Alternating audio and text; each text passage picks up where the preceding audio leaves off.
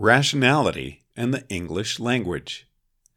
Responding to my discussion of applause lights, someone said that my writing reminded them of George Orwell's Politics in the English Language. I was honored, especially since I'd already thought of today's topic. If you really want an artist's perspective on rationality, then read Orwell. He is mandatory reading for rationalists, as well as authors. Orwell was not a scientist, but a writer. His tools were not numbers, but words. His adversary was not nature, but human evil. If you wish to imprison people for years without trial, you must think of some other way to say it than, "I'm going to imprison Mr. Jennings for years without trial." You must muddy the listener's thinking, prevent clear images from outraging conscience. You say unreliable elements were subjected to an alternative justice process. Orwell was the outraged opponent of totalitarianism and the muddy thinking in which evil cloaks itself, which is how Orwell's writings on language ended up as classic rationalist documents on a level with Feynman, Sagan, or Dawkins. Writers are told to avoid usage of the passive voice.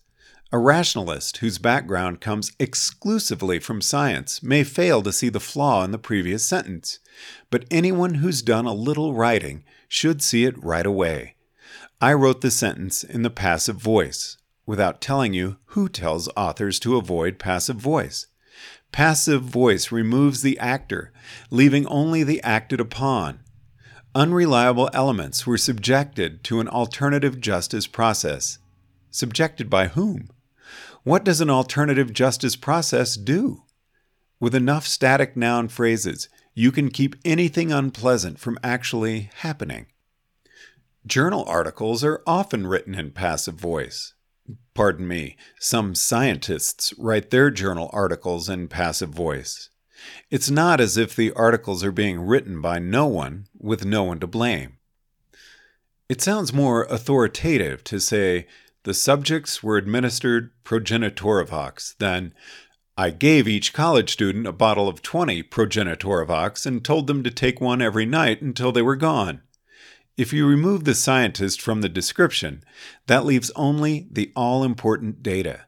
But in reality, the scientist is there, and the subjects are college students, and the Progenitoravox wasn't administered but handed over with instructions. Passive voice obscures reality. Judging from the comments I get, someone will protest that using the passive voice in a journal article is hardly a sin. After all, if you think about it, you can realize the scientist is there.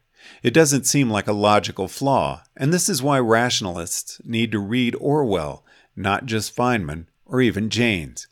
Nonfiction conveys knowledge. Fiction conveys experience. Medical science can extrapolate what would happen to a human unprotected in a vacuum. Fiction can make you live through it. Some rationalists will try to analyze a misleading phrase, try to see if there might possibly be anything meaningful to it, try to construct a logical interpretation. They will be charitable, give the author the benefit of the doubt. Authors, on the other hand, are trained not to give themselves the benefit of the doubt. Whether the audience thinks you said is what you said, whether you meant to say it or not. You can't argue with the audience no matter how clever your justifications. A writer knows that readers will not stop for a minute to think. A fictional experience is a continuous stream of first impressions.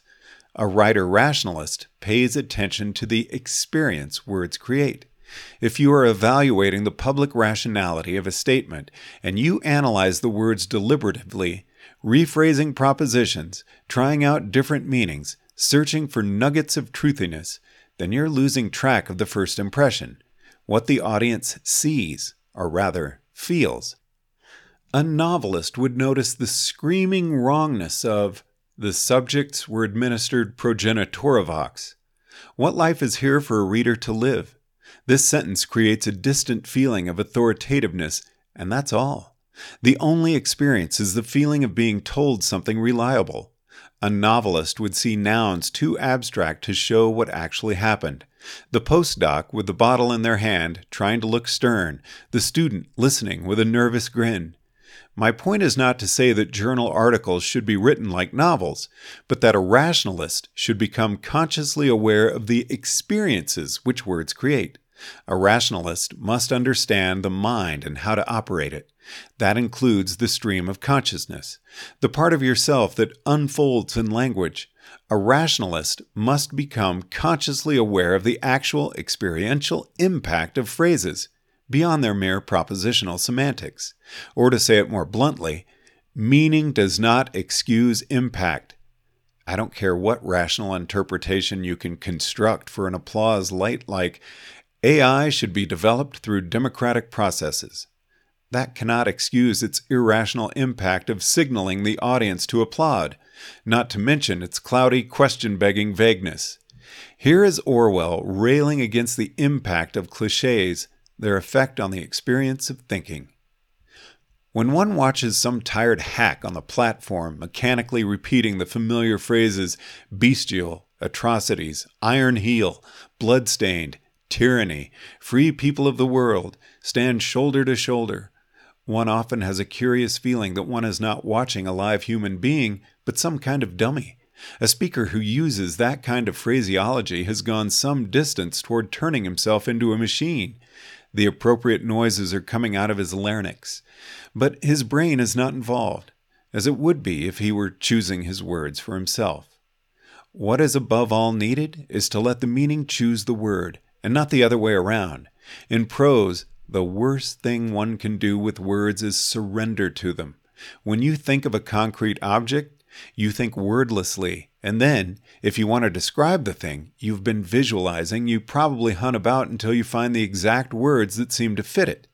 When you think of something abstract, you are more inclined to use words from the start, and unless you make a conscious effort to prevent it, the existing dialect will come rushing in and do the job for you, at the expense of blurring or even changing your meaning.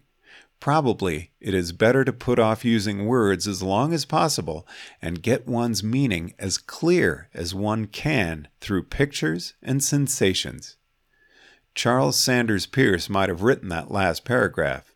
More than one path can lead to the way.